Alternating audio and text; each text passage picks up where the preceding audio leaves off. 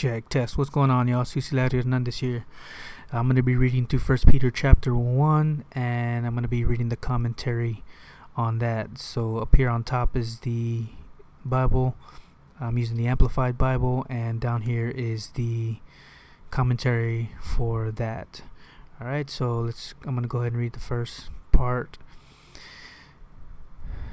Peter, an apostle, a special messenger of Jesus Christ, writing to the elect exiles of the dispersion scattered, sowed abroad in Pontus, Galatia, Cappadocia, Asia, and Bithynia, who were chosen and foreknown by God the Father, and consecrated, sanctified, made holy by the Spirit, to be obedient to Jesus Christ, the Messiah, and to be sprinkled with his blood. May grace, spiritual blessing, and peace be given you in increasing abundance, that spiritual peace to be realized in and through Christ, freedom from fears, agitating passions, and moral conflict. Wow. Alright, so the commentary starts with a customary salutation, verse 1 through 2. The introductory greeting is the common form of salutation used in first century correspondence. Paul's letters usually began in the same manner, identifying both the author and those whom the letters were addressed. So the customary correspondence is the author says who he is, and then it says who the letter is addressed to. So the identification of the author is Peter. Peter is the Greek translation of the Aramaic Cephas, the name Jesus gave Simon when he was called to be a disciple in John chapter 1 verse 42. Nobody else in the New Testament could be identified as Peter. Wow. An apostle of Jesus Christ. This bold statement of apostolic authority is supported both by internal evidence in the text and by its early and universal acceptance as a part of the canon of Scripture. Bold statement, an apostle of Jesus Christ. Peter was the one that denied him. He denied him 3 times. He was the one that walked on water when Jesus told him to come to him on the water. This bold statement of apostolic authority is supported by internal evidence in the text and by its early and universal acceptance as part of the canon of Scripture.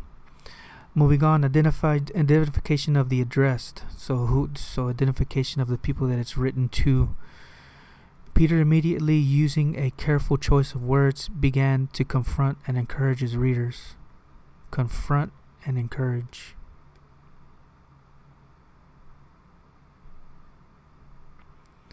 Christians are God's elect, not by choice or human design, but by God's sovereign, unconditional choice. Wow. God chose us, we didn't choose. It's God's choice. Christians are God's elect. We're God's elect. Christians are God's elect, not by choice, by chance, or human design. Not by chance or human design, but by God's sovereign, unconditional choice. Not by chance, by the roll of the dice, or human design, but by God's sovereign, unconditional choice. By God.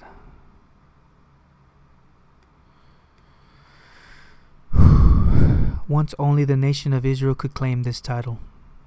Once only the nation of Israel could claim this title. It is not surprising that those who have been chosen by God are seen as strangers in the world.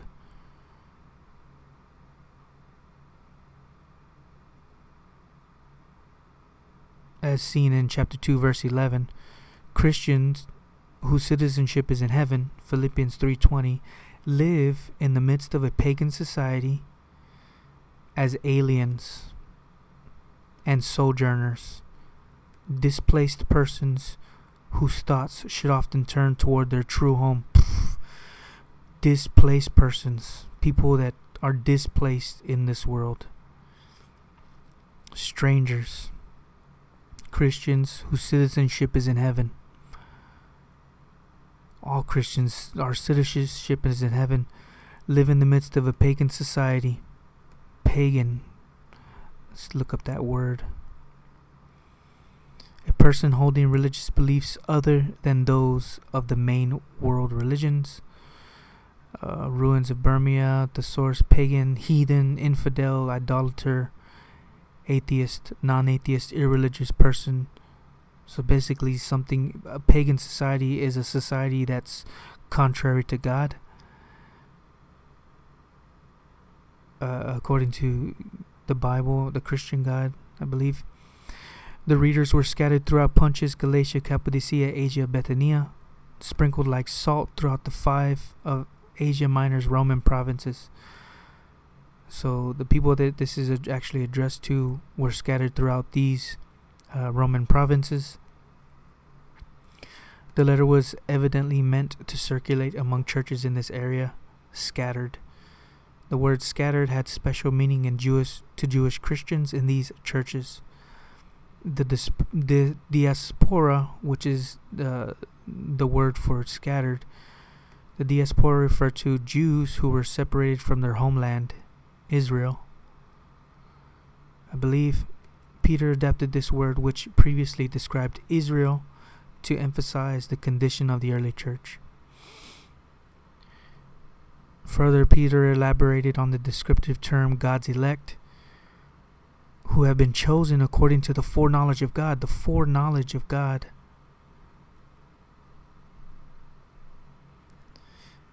God's choice is part of His predetermined plan and is not based on any merit in those who are elected, but solely on His grace and love for them before their creation. Wow. Foreknowledge. What's it say over here? Right here.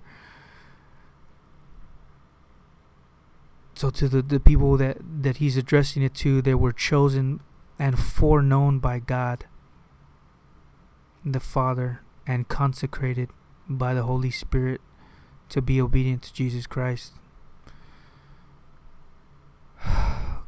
God's choice is part of His predetermined plan. Predetermined, that means like the plan was already made, established, and decided in advance. It's prearranged, it's already set. God's choice is part of His predetermined plan. His choice to what? To choose those Christians, to for those God's elect, to choose the people that are addressed in this letter, is not based on any merit in those who are elected, but solely on God, His grace, God's grace and love for them before their creation, before they were made, they were elected. As the Williams translation puts it, God's choosing is in accordance with or in keeping with His foreknowledge. So God's keeping His word of what He knows in accordance with His foreknowledge. This seems preferable to the view that election follows or is based on foreknowledge. Moreover, the word foreknowledge means more than a passive foresight. It contains the idea of having regard for or centering one's attention on.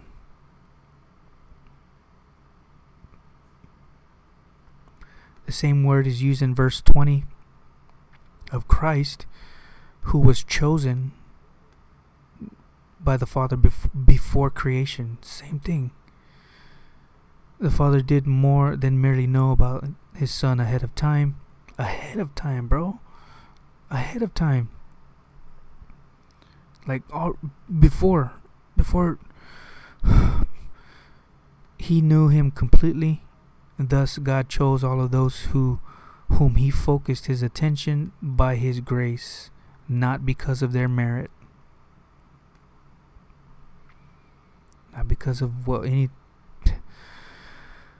sanctifying work of the Spirit has set these chosen ones apart from service, bro. Service. Putting God's choice and purpose into effect through the chosen one's service.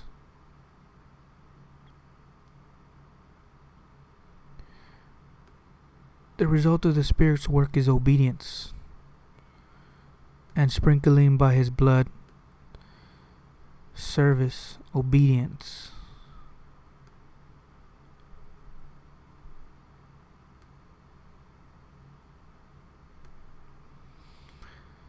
Obedience, hippokoin, from hippakouo, to hear under, to hearken, is man's responsibility to be submissive to God's word. Wow. When you're obedient, you're submissive to God's word. Submissive. Let's look up that word, submissive.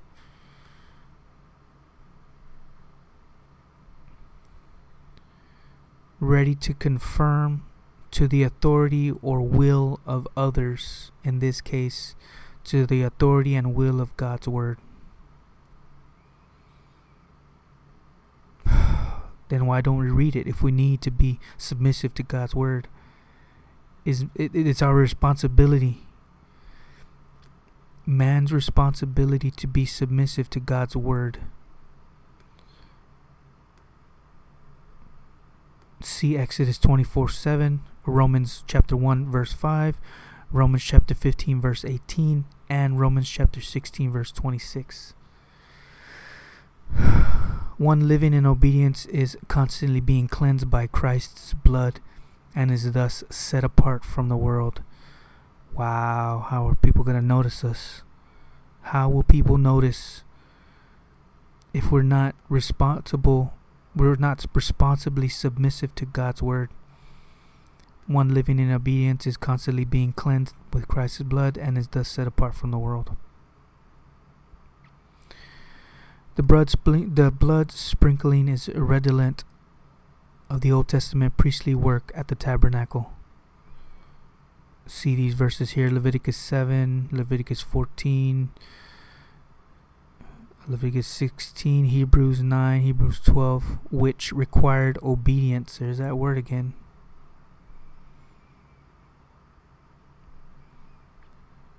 On the part of offerers. However, the only time people were sprinkled with blood was at the inauguration of the Mosaic covenant. See Exodus 24:28.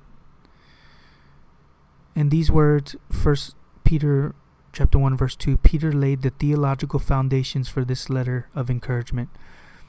God the Father, in His grace, had chosen them, and God the Spirit. Let me highlight these real quick. This is the Trinity he's talking about here. Had sanctified them through the atoning blood of God's Son, of God the Son,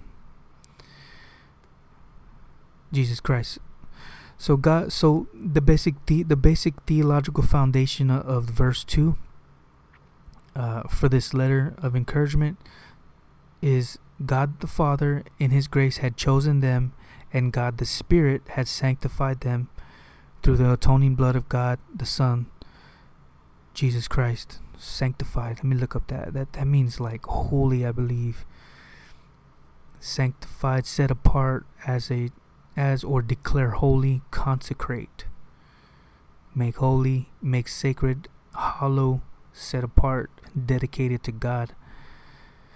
God the Father in His grace had chosen them, and God the Spirit had sanctified them through the atoning blood of God the Son. Atoning means to like pay for, make amends or reparations. Wow. All three persons of the Trinity are mentioned in this verse. Thus, Peter greeted his readers with the prayerful wish that they might experience in abundance God's grace and peace. Wow. The words grace to you and peace be multiplied are also used in 2 Peter chapter 1 verse 2. God's grace was dear to Peter, for he referred to it 10 times in this epistle. See chapter 1 verse 2, chapter 1 verse 2, verse 10, verse 13, chapter 2 verse 19 to 20. And in two of those verses, the word is grace, I believe. Grace to you means commendable. see these other verses, chapter 3, 7, chapter 4, 10, chapter 5, 5, verse 10 and 12. All right, so moving on. So from verses 3 through 2 through 10, Peter continued to present the theological basis for encouragement and persecution. Encouragement and persecution. The stress throughout this section is that God's grace toward believers evidenced His sovereign call to salvation and its results in a believer's life. In the midst of trials, one's new birth is a source of living hope and a lifestyle of holiness. Wow, persecution, grace, salvation. In the midst of trials, one's new birth is the source. So a new birth is the source of living hope and a lifestyle of holiness. Wow. So further, for verses 3 through 12, the new birth's living hope. In a doxology of praise to God, a doxology is basically like a structured form, like of a song. You see, a liturgical formula of praise to God.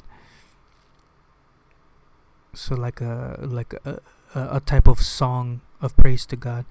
Peter encourages readers by reminding them that the new birth gave them a living hope. There's that living hope again. In an imperishable future inheritance. Imperishable. Like it's not gonna fade. The inheritance is sure because believers are shielded by the power of God till it is ready to be revealed. The inheritance is sure because believers are shielded by the power of God. Shielded.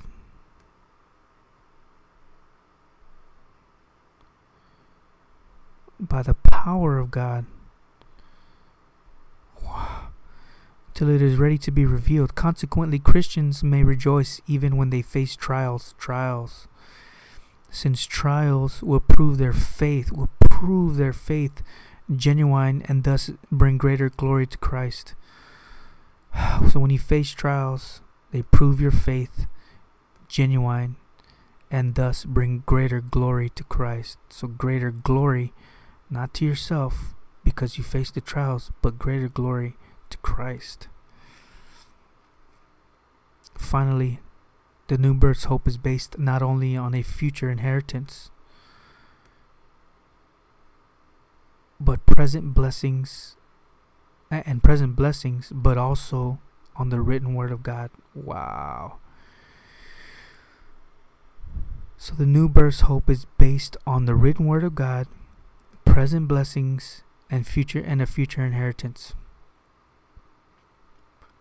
Present blessings, future inheritance, and the written word of God is what the new birth's hope is based on. Wow, so let me read. I'm going to read verse 3 through 5. Praised, honored, blessed be the God and Father of our Lord Jesus Christ, the Messiah. By His boundless mercy we have been born again to an ever-living hope through the resurrection of Jesus Christ from the dead. Born anew. I think that's where we get born again from. Born again believer. Born anew into an inheritance which is beyond the reach of change and decay. Unsullied and unfading. Reserved in heaven for you. Reserved on earth? No. Reserved in heaven for you. An inheritance which is beyond the reach of change or decay, imperishable, unsullied, unfading. What does that word mean, unsullied? Not spoiled or made impure. Pure. Oh, man. Who are being guarded, garrisoned by it. So born anew into an inheritance which is beyond the reach of change and decay, unsullied and unfading, reserved in heaven for you, who are being guarded. garrisoned by God's power through your faith until you fully inherit the final salvation that is ready to be revealed for you in the last time. Wow, man, that's the hope. I believe that's the hope. The troops stationed in a fortress or town defended a garrison.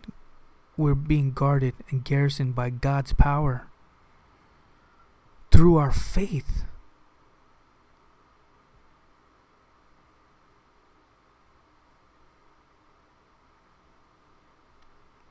We're being guarded by God's power through faith, salvation, salvation that is ready to be revealed for you in the last time. Wow, man.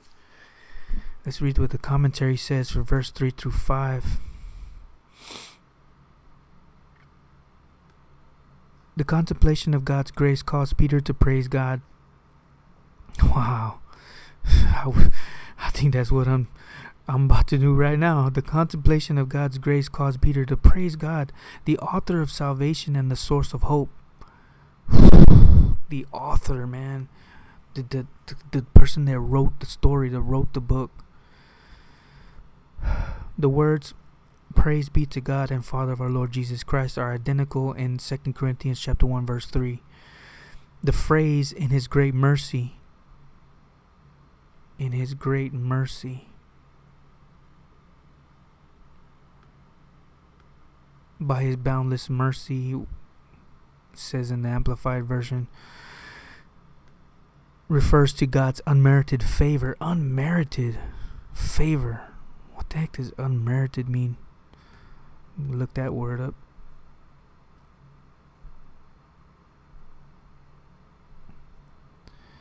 Unmerited means not deserved.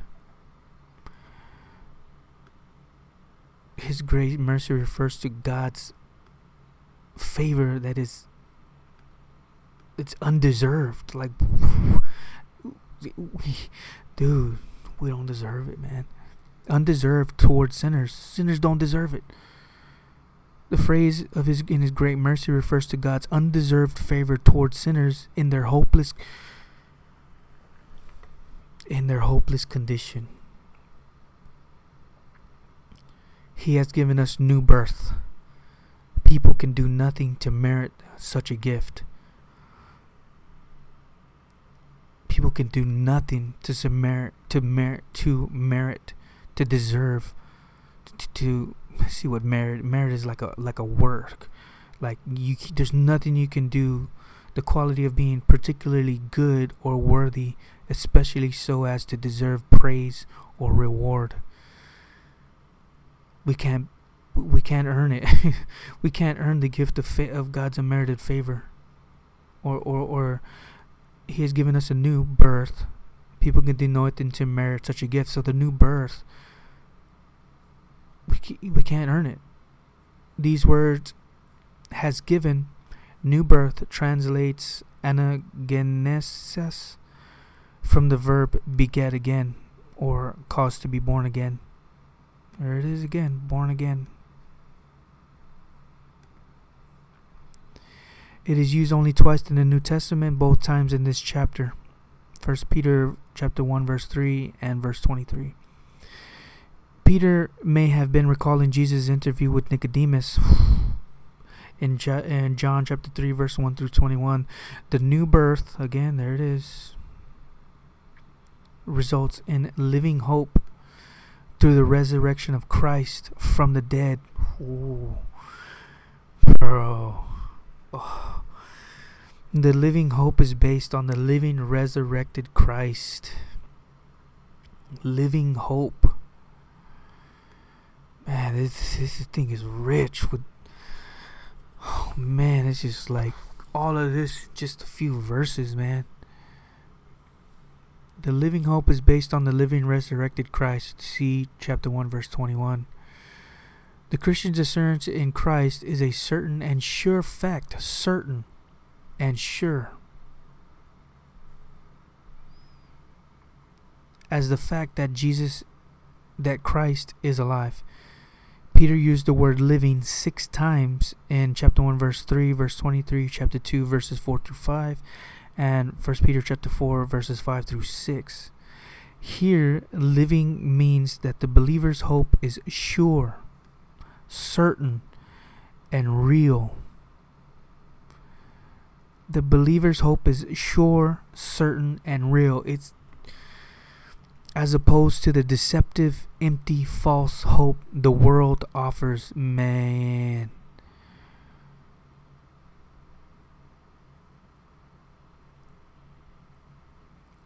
The sure hope is of a future inheritance. The same word is used in the Septuagint to refer to Israel's promised possession of the land. Inheritance. Possession of the land. It was her possession granted to her as a gift from God.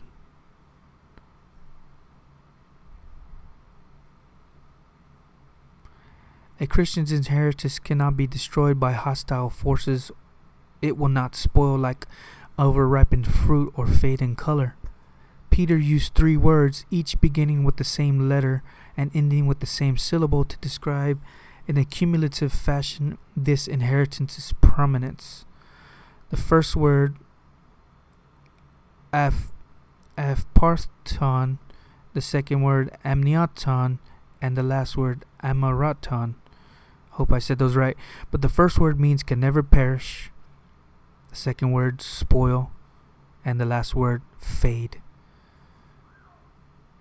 Peter used these 3 words at the beginning of each beginning with the same letter and the same end with the same syllable to describe in a cumulative fashion this inheritance prominence. It can never perish, spoil, or fade.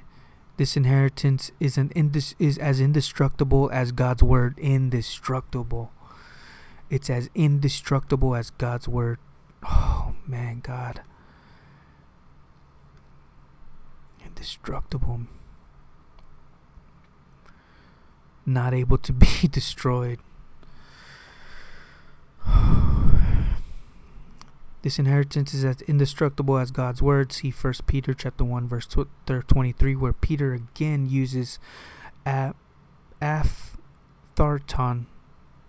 Each Christian's inheritance of eternal life is kept in heaven or kept watch on by God, so its ultimate possession is secure. See Galatians 5 verse 5. Wow. Each Christian's inheritance, we have an inheritance as a Christian of eternal life. It's kept in heaven or kept watch on by God. So its ultimate possession is secure. Thank you, Lord. Verse 5, not only is the inheritance guarded, not only that, what else is there? Not only is the inheritance guarded, but heirs who have been born into that inheritance are shielded by... Wow. Dude, God, grace, man. Peter started praising God after reading this, to may grace and peace given you in increasing abundance. Wow. So back here, verses 3 through 12, in a doxology of praise to God, Peter encouraged his readers by reminding them of the new birth gave them by living hope in an imperishable future inheritance. The inheritance is sure because believers are shielded by God's power till it is ready to be revealed. Consequently, Christians may rejoice even in the face of trials, since trials will prove the genuine faith. A doxology of praise to God. He's praising God.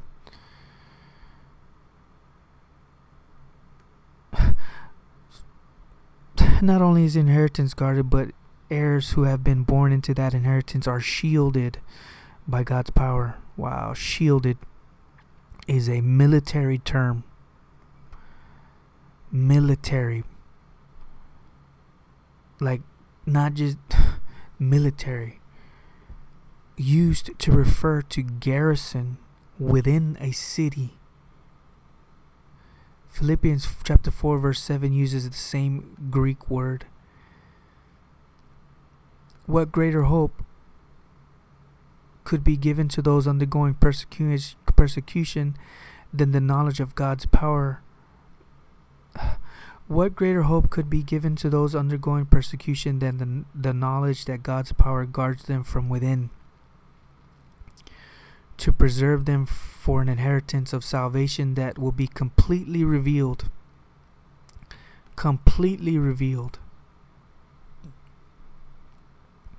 to them in God's presence. Believers possess salvation now, present tense, but will sense its full significance at the return of Christ in the last time. What greater hope could be given to those undergoing persecution than the knowledge of God's power, the knowledge that God's power guards them from within, to preserve them from an inheritance of salvation that will be completely revealed to them in God's presence. It's only temporary, man. It's just for a moment. Believers possess salvation now, but will sense its full significance at the return of Christ in the last time. This final step, or ultimate completion of the salvation of their souls, 1 Peter chapter 1 verse 9, will come when Jesus Christ is revealed, a clause Peter used twice in verses 7 and 13 of the same chapter. Wow. The present joy, verses 6 through 9, let's read that. You should be exceedingly glad on this account, though now for a little while you may be distressed by trials and suffer temptations. Wow. So that your faith may be tested, which is infinitely more precious than the perishable gold which is tested and purified by fire. This proving of your faith is intended to redound to your praise and glory and honor when Jesus Christ, the Messiah, the Anointed One, is revealed. Without having seen him, like, you love him. Though you do not even now see him, you believe in him and exult and thrill with unexpressible and glorious triumphant heavenly joy. At the same time, you receive the result, outcome, consummation of your faith and salvation for your souls. Wow, man, this God's word is freaking awesome. The present joy. A living hope results in the present joy. Living hope.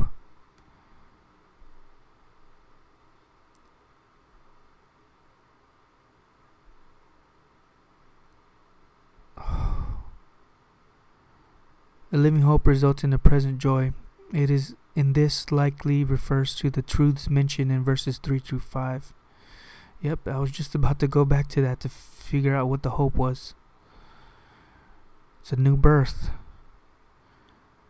God's salvation, source of hope. Living hope through the resurrection of Jesus Christ. The living hope is based on the living resurrected Christ. Christians' assurance in Christ is as certain and sure as the fact that Christ is alive. Peter used the word living. Living means that the believer's hope is sure, certain, and real, as opposed to the deceptive, empty, false hope that the world offers. The sure hope is a future inheritance. The sure hope is a future inheritance. Oh man, it's so awesome. A living hope results in the present joy. In this likely refers to the truth mentioned in verses 3 to 5. Peter encouraged his readers to put their knowledge into practice.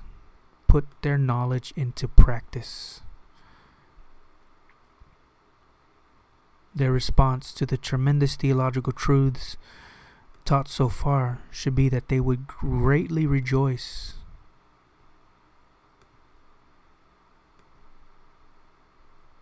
Knowledge alone cannot produce the great joy of experiential security and freedom from fear in the face of persecution. Wow! Knowledge alone cannot produce the great joy of experiential security and freedom from fear in the face of persecution. Dude, we gotta go through this. We gotta go through persecution so that we can exercise the knowledge that we have, that we can experience security and freedom from fear within that in the face of persecution. God's omnipotent, there's that word, I've seen that before. Omnipotent means having unlimited power, able to do anything. Unlimited power, able to do anything. God's omnipotent sovereignty needs to be coupled with human responsibility. It needs to be. God's omnipotent sovereignty needs to be coupled with human responsibility. Christians are responsible to respond in faith.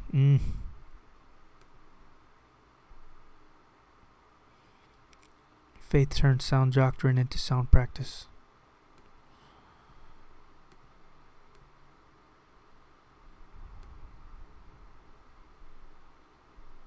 Faith acts on the content of theology and produces conduct that corresponds to that content.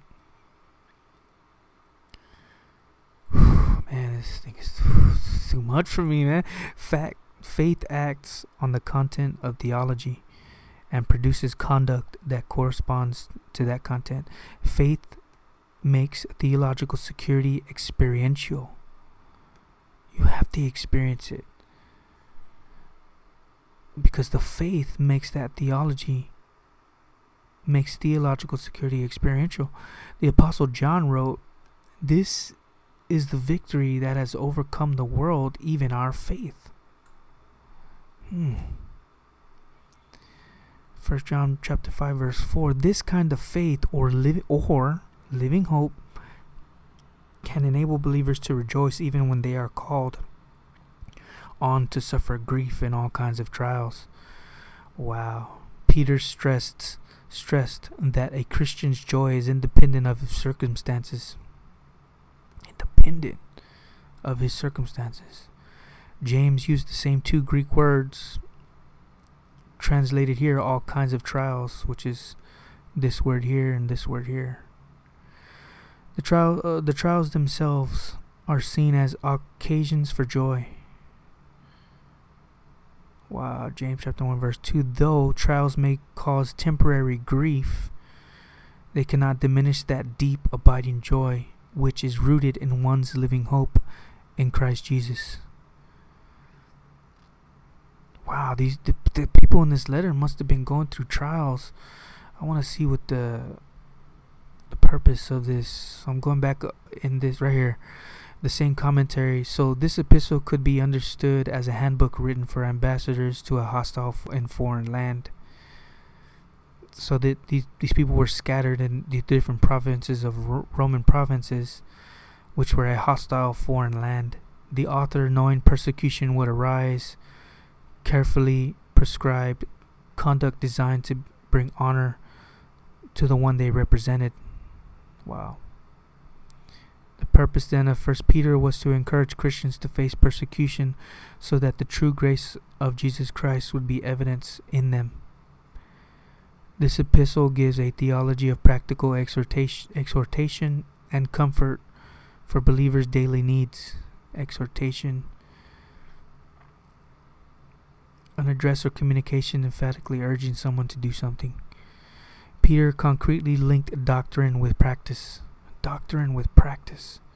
So the knowledge and practice. The new birth gives a living hope to those in the midst of persecution. New conduct is prescribed because Christ endured unjust suffering. New behavior is required to demonstrate the grace of God to an unbelieving and hostile world. Wow. and new responsibilities are placed on the leaders and members of the body of Christ, since they should stand together as living stones against the onrushing tide of persecution. Those who read 1 Peter are encouraged to lift their eyes from present problems and trials and behold the vistas provided by an eternal persecution. Eternal perspective. For though believers may for a while suffer griefs and trials, they wait for an inheritance that can never perish, spoil, or fade. Wow. So back over here on verse 7.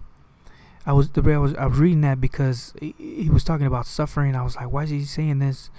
And it says that they were scattered in hostile Roman provinces, and they were gonna face persecution. So I think it was a letter, is part of the encouragement. Verse 7, these various trials, which seem to refer to persecution rather than life's normal problems, have two results. A, they refine and purify one's faith, much as gold is refined by fire when its dross is removed. And B, trials prove the reality of one's faith.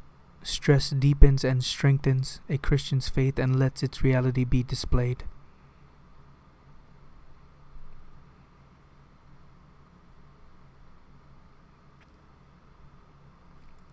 These various trials, which seem to refer to persecution rather than life's normal problems, have two results. They refine and purify one's faith. Wow.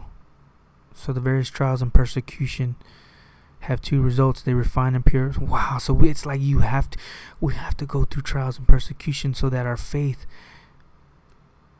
will be refined and purified, as much as gold is refined in the fire when its dross is removed. Like, don't try to. Wow. Trials prove the reality of one's faith. Stress deepens and strengthens a Christian's faith and lets its reality be displayed.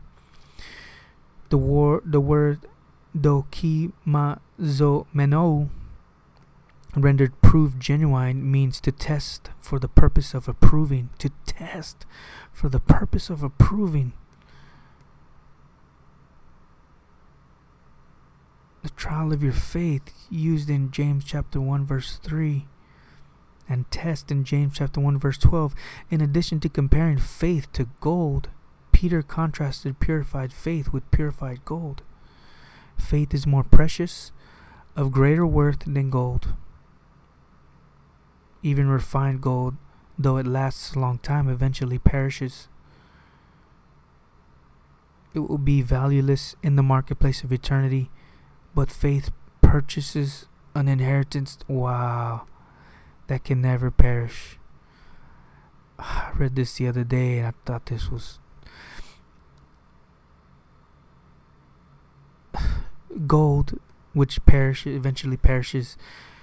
It will be valueless in the marketplace of eternity. Valueless in the marketplace of eternity. But faith purchases an inheritance that can never perish. Wow. Genuine faith is not only of ultimate value to its possessor, but it will also bring praise, glory, and honor to the one whose name Christians bear when he will return, when he is revealed, to claim them as his own. The praise, glory, and honor to the one whose name Christians bear. Genuine faith is not only an ultimate value of its possessor, but it also brings praise, glory, and honor to the one whose name Christians bear when he will return, to claim them as his own. Wow. Israel translates from Apocalypse, which comes from Apocalypse. See chapter 1 verse 5 and verse 12 in the comments on verse 13. Wow. In verse 8, so let's remind what verse 8 is. Verse 8 says, without having seen him, you love him. Though you do not now see him, you believe in him and exult and thrill with inexpressible and glorious, triumphant heavenly joy. Here, in the climax of the experiential joy that results from faith, God accomplished salvation through the work of His Son, Jesus Christ. So the focus of a believer's faith is not on abstract knowledge, but on a person of Christ. The apostle's warm heart overflowed as he spoke of the love and belief in Christ of those who, unlike himself, did not see Jesus when he walked on earth. Wow. Peter may have had in mind Jesus' words, "Blessed are those who have not seen and yet believed." Yet, though Christians do not now see him, like Peter, they love and believe in him and are also filled with an inexpressible and glorious joy. The verb agaliste, are filled with joy, was used by Peter in 1 Peter chapter 1 verse 6, "You greatly rejoice," and is used in chapter 4 verse 13. Wow. Verse 9, "At the same time you receive the result, outcome, consummation of your faith, the salvation of your souls." Believers can rejoice because they are receiving what was promised, namely salvation, the goal or culmination of faith. Wow. For those who love and believe in Jesus Christ, salvation is past.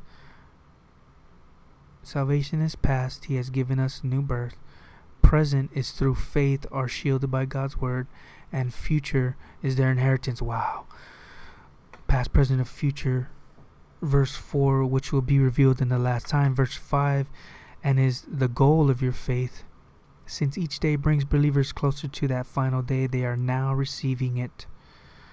All of this in spite of persecution, which deepens and demonstrates one's faith, is certainly cause for inexpressible and glorious joy.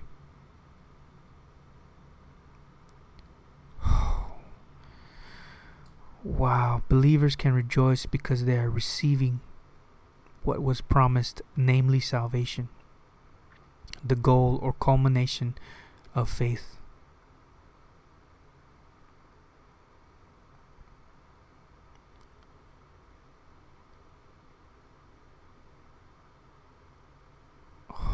Wow. Jesus was promised. That salvation was promised in Jesus in the Old Testament.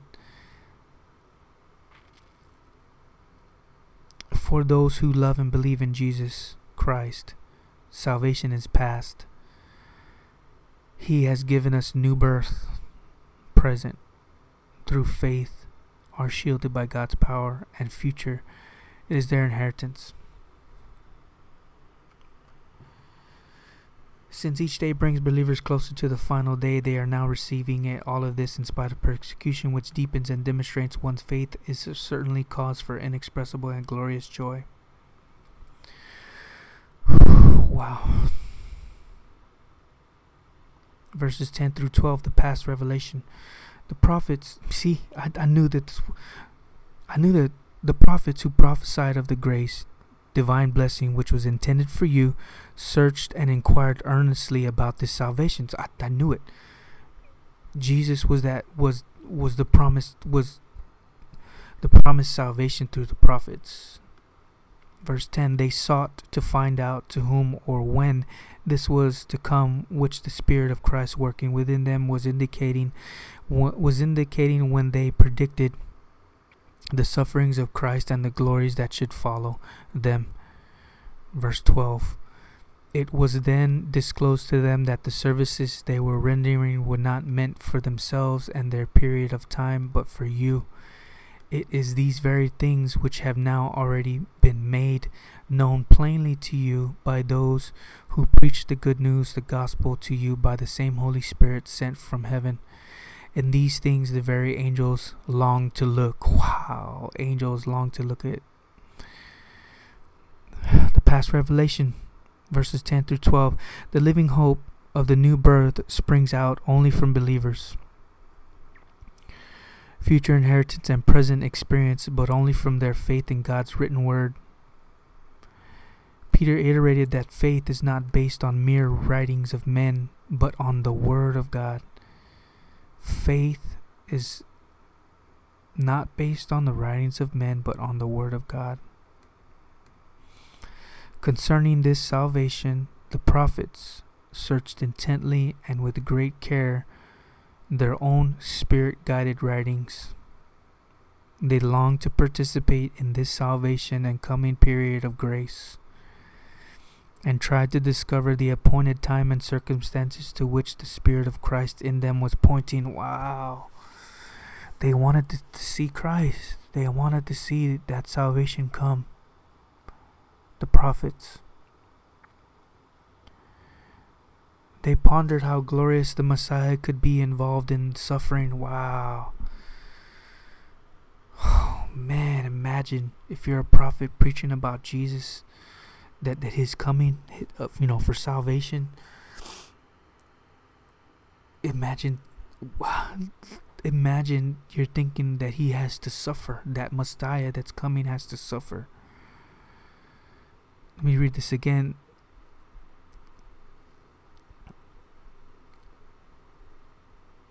So the prophets, they were searched intently and with great care their own spirit-guided writings. They were concerning the prophets concerning salvation, which they wrote about. Salvation, they wrote about God, which Jesus, which brought salvation, right?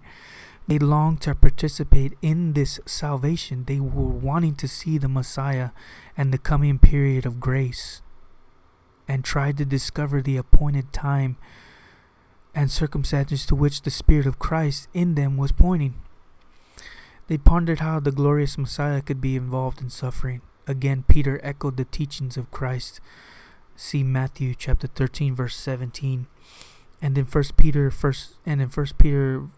chapter 1, verse 10 through 12, the apostle gave a practical illustration of the doctrine of the inspiration of Scripture.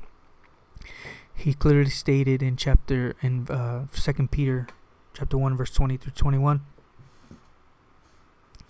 The prophets did not fully understand all that the Holy Spirit had authored through them. Wow, man! Their books are in the Bible. The prophets did not fully understand all that the Holy Spirit had authored through them. Wow, that's amazing. It was the Spirit who predicted the sufferings of Christ. See Isaiah chapter 53a. Isaiah was one of the prophets. It was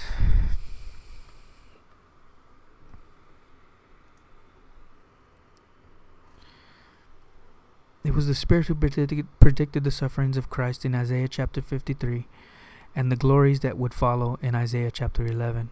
And Isaiah, the prophets did not fully understand all that the Holy Spirit had authored through them. Isaiah didn't fully understand what he was talking about when he was describing the sufferings of Christ and the glories that would follow in his book, chapter 11 and chapter 53. Wow.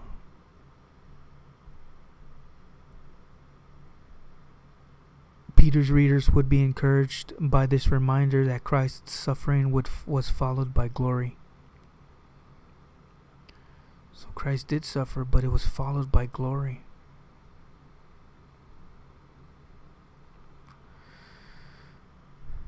They too would experience glory after their suffering. Wow.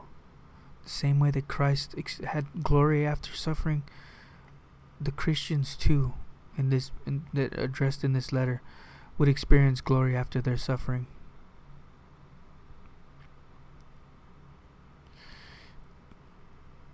See also 1 Peter chapter 5 verse 10. Peter gave further encouragement in verse 12, stating that the prophets understood they were not writing for themselves, but for those who would live later. Dude, how selfless is that? The prophets understood that they were not writing for themselves, but for those who would live later. Those who would hear the gospel proclaimed by the Holy Spirit and consequently follow Christ. Thank you, God. In the ultimate stage of believers' salvation, they will experience glory, not suffering. ultimate stage of believers' salvation, they will experience glory, not suffering. The writer of Hebrews also referred to this ultimate salvation in Hebrews chapter 1 verse 14 and Hebrews chapter 2 verse 3. The reality of Christians' living hope was held in awe and wonder by the angelic hosts of heaven. Angelic hosts of heaven. The angels in heaven.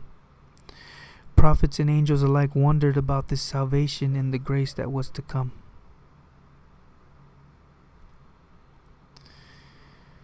The reality of the Christian's living hope was held in awe and wonder by the angelic hosts in heaven. Prophets and angels alike wondered about this salvation in the grace that was to come. Wow. And look at what he says.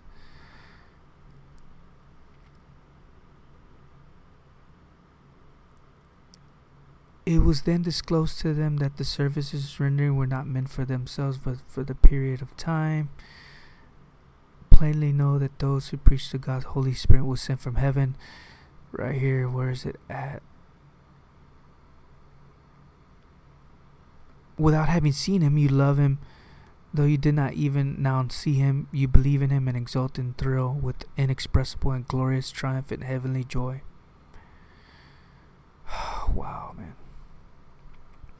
Alright, so the next portion of scripture, verse 13 through chapter 2, verse 10, is the new birth's holiness. Let me read this. The believer's living hope, based on their new birth, should lead to a lifestyle of holiness. A lifestyle of holiness, guys. Those chosen for new birth are also called to be holy. Peter exhorted his readers to prepare to meet the challenge of obedience by adopting a new mindset. The price paid for a believer's redemption calls for reverence and obedience. Obedience involves purifying oneself and practicing holy living while offering spiritual sacrifices as a royal priest. A royal priest.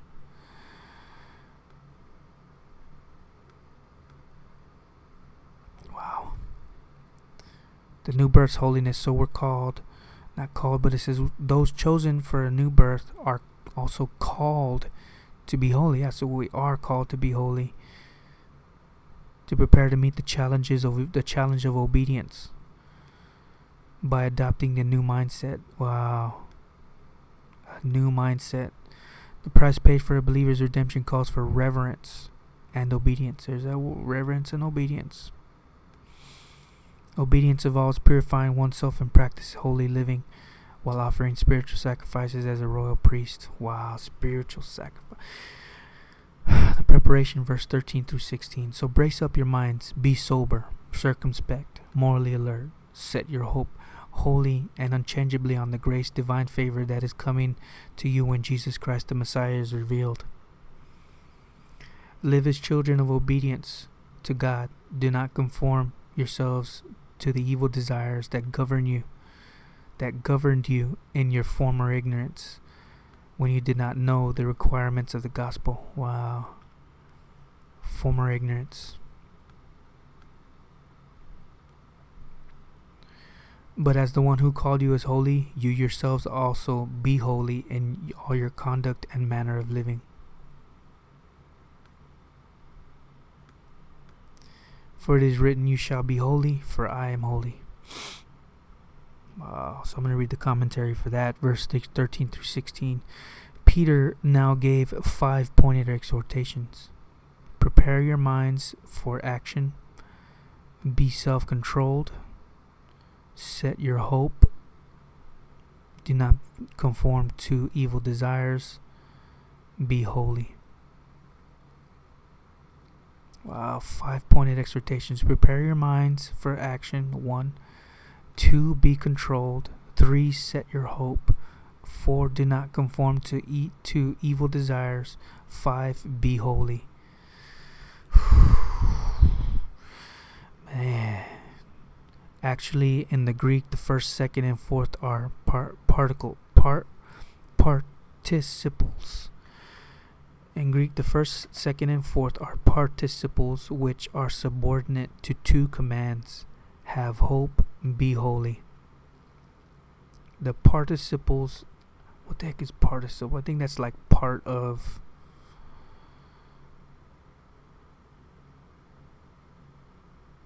a word formed from a verb, an adjective, gone. Participles are also used to make compound, compare.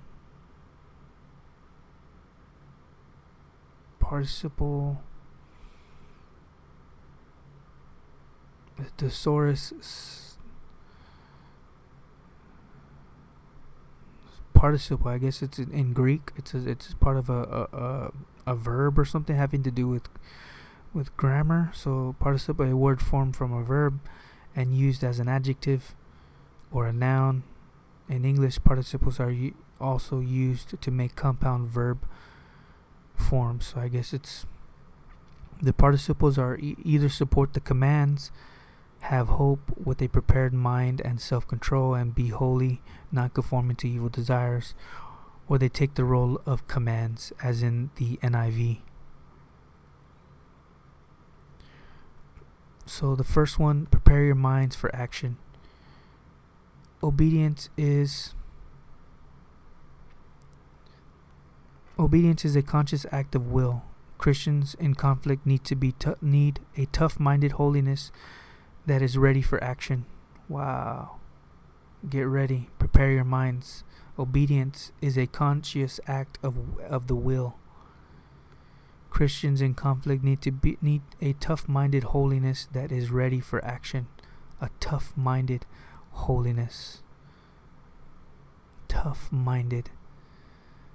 Strong, determined, and able to face up to reality. Wow. Reality. Be self-controlled. This word nephontes, from the verb nepho, be sober, is used only figuratively in the New Testament. It means to be free from every form of mental and spiritual drunkenness or excess. Wow. Rather than being controlled by outside circumstances, believers should be directed from within.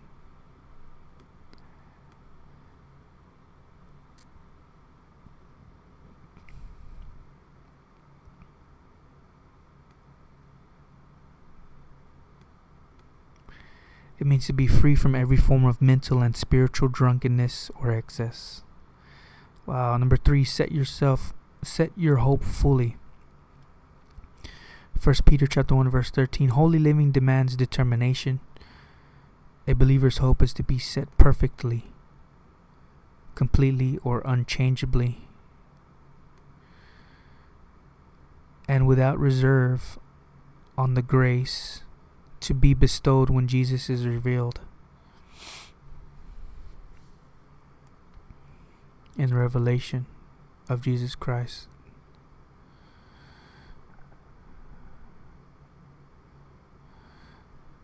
Holy living demands perfectly and without reserve on the grace to be bestowed when Jesus is revealed. 4 times Peter has already spoken of the Savior's return and the accompanying ultimate stage of salvation. The strenuous mental preparation suggested by the 3 admonitions in verse 13 is needed so that Christians do not conform to the evil desires of their past sinful lives when they were ignorant of God. Rather, as obedient children, they were to mold their characters to be holy in all they did. Their lifestyle was to reflect not their former ignorance, but the holy nature of their Heavenly Father, who gave them new birth and called them to be His own. Wow. 1 Peter chapter 1 verse 15 through 16. Do not speak of legal requirements, but 1 Peter chapter 1 verse 15 to 16 do not speak of legal requirements, but are a reminder of a Christian's responsibility in his inner life and outer walk. Though absolute holiness can never be achieved in this life, all areas of life should be in the process of becoming completely conformed to God's perfect and holy will. Holiness can never be achieved in this life, absolute holiness. All areas of life should be in the process of becoming completely conformed to God's perfect and holy will. The quotation in verse 16 was familiar to all who knew the Old Testament. Leviticus chapter 11 verses 44 to 45, Leviticus 19 verse 2, Leviticus 20 verse 7.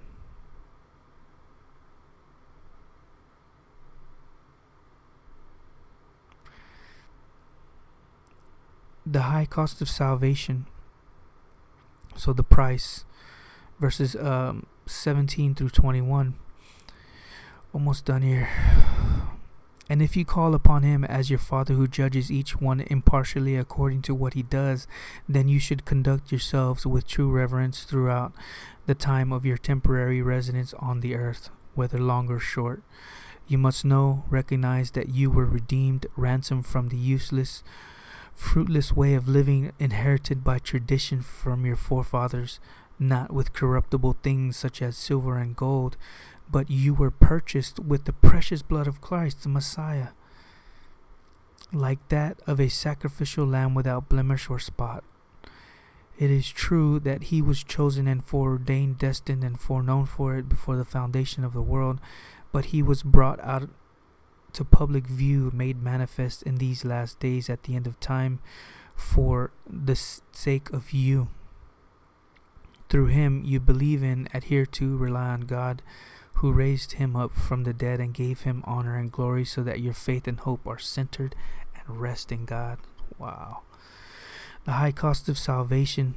The beloved Son purchased precious blood calls for believers to live in reverent fear before God. Reverent fear before God. Holy living is motivated by a God-fearing faith which does not take lightly what was purchased at so great a price. Holy living in the face of persecution. Obedient children know the holy nature and just character of the one who judges impartially. Their right to call God Father leads to their obeying him in reverent fear. So they are to live according to his absolute standards as strangers.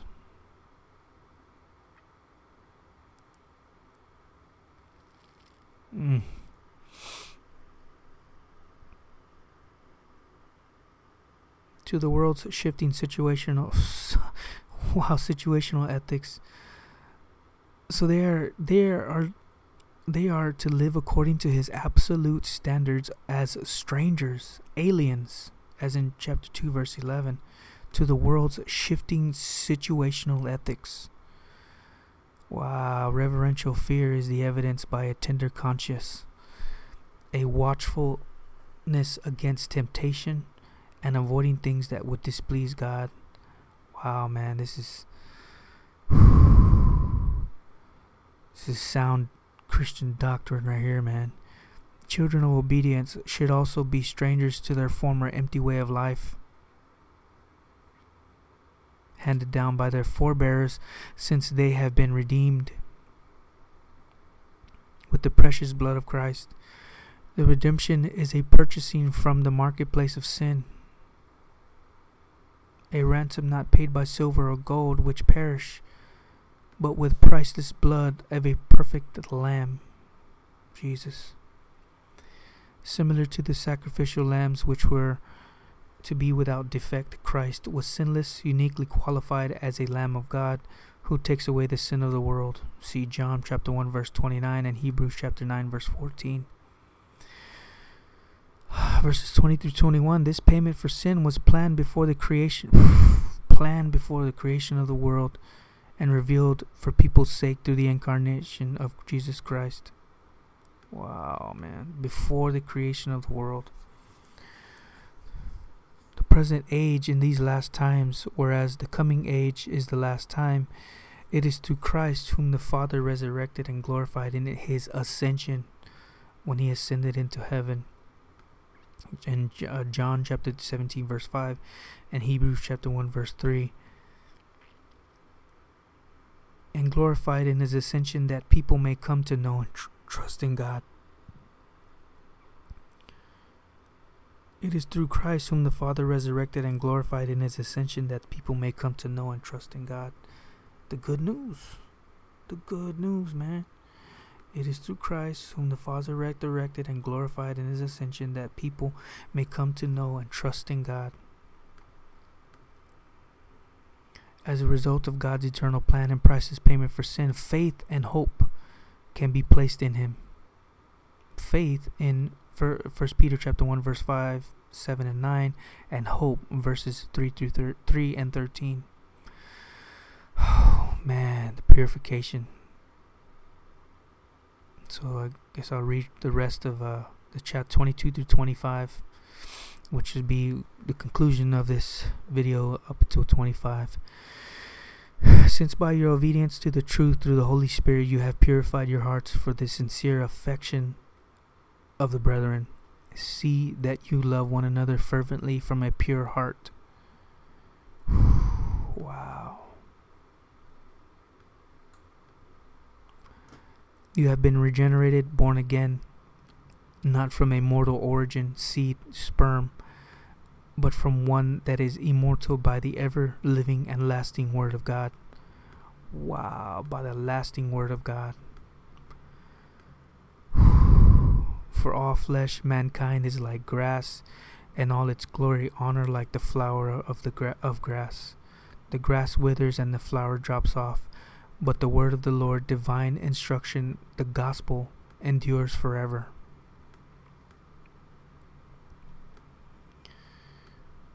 And this word is the good news which was preached to you. Let's wrap this up. The purification verses chapter 1 verse 22 through chapter 2 verse 3. The response of holy living that should result from the new birth is now applied in 3 areas. Obedience to the truth purifies and produces A sincere love for brethren, B, repentance from sin, and C, a desire for spiritual growth. Holy living demands purification. A positive result of obeying the truth is a purified life. How can a young man keep his way pure? By living according to your word, as it says in Psalms 119 verse 9. As trials refine faith, so obedience to God's word refines character. Wow. How can our character be refined if we don't read God's word in order to be obedient to it? One who has purified himself by living according to God's word has discovered the joy of obedience. A changed life should also be evidenced by a changed relationship with God's other children.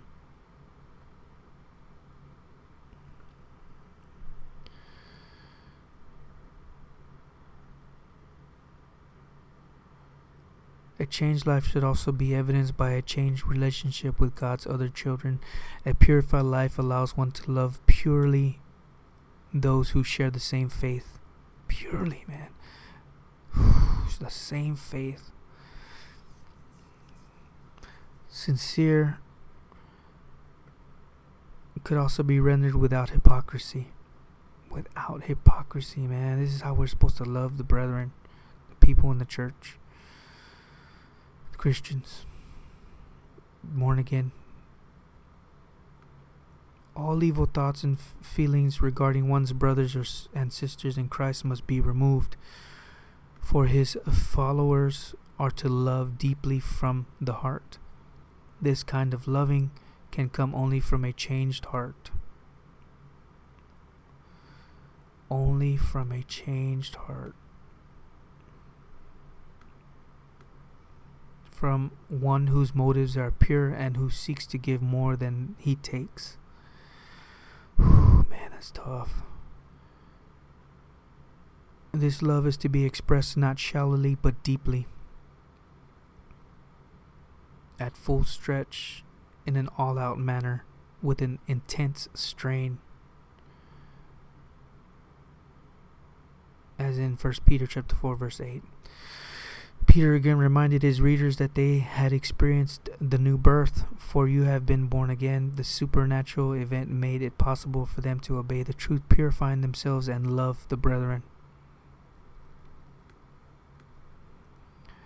This change in their lives would not die,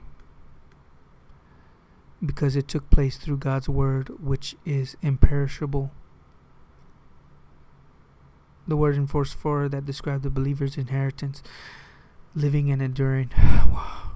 This change in their inner lives will not die because it took place through God's word, which is imperishable, living and enduring. God's word is imperishable, living and enduring. So aphthartao, the word in verse 4 that described a believer's inheritance, imperishable. Peter supported his exhortation in verse 22 by quoting Isaiah chapter 40 verses 6 through 8. Also see 1 Peter chapter 1 verses 24 through 25. So, for all flesh mankind is like grass, and all its glory and honor like the flower of grass. The grass withers and the flower drops off, but the word of the Lord, divine instruction, the gospel, endures forever. And this word is the good news which was preached to you.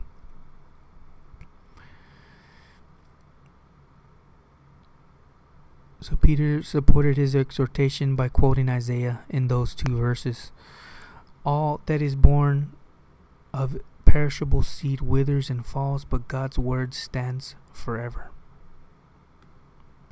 And in the Amplified it says that God's word is divine instruction, the gospel.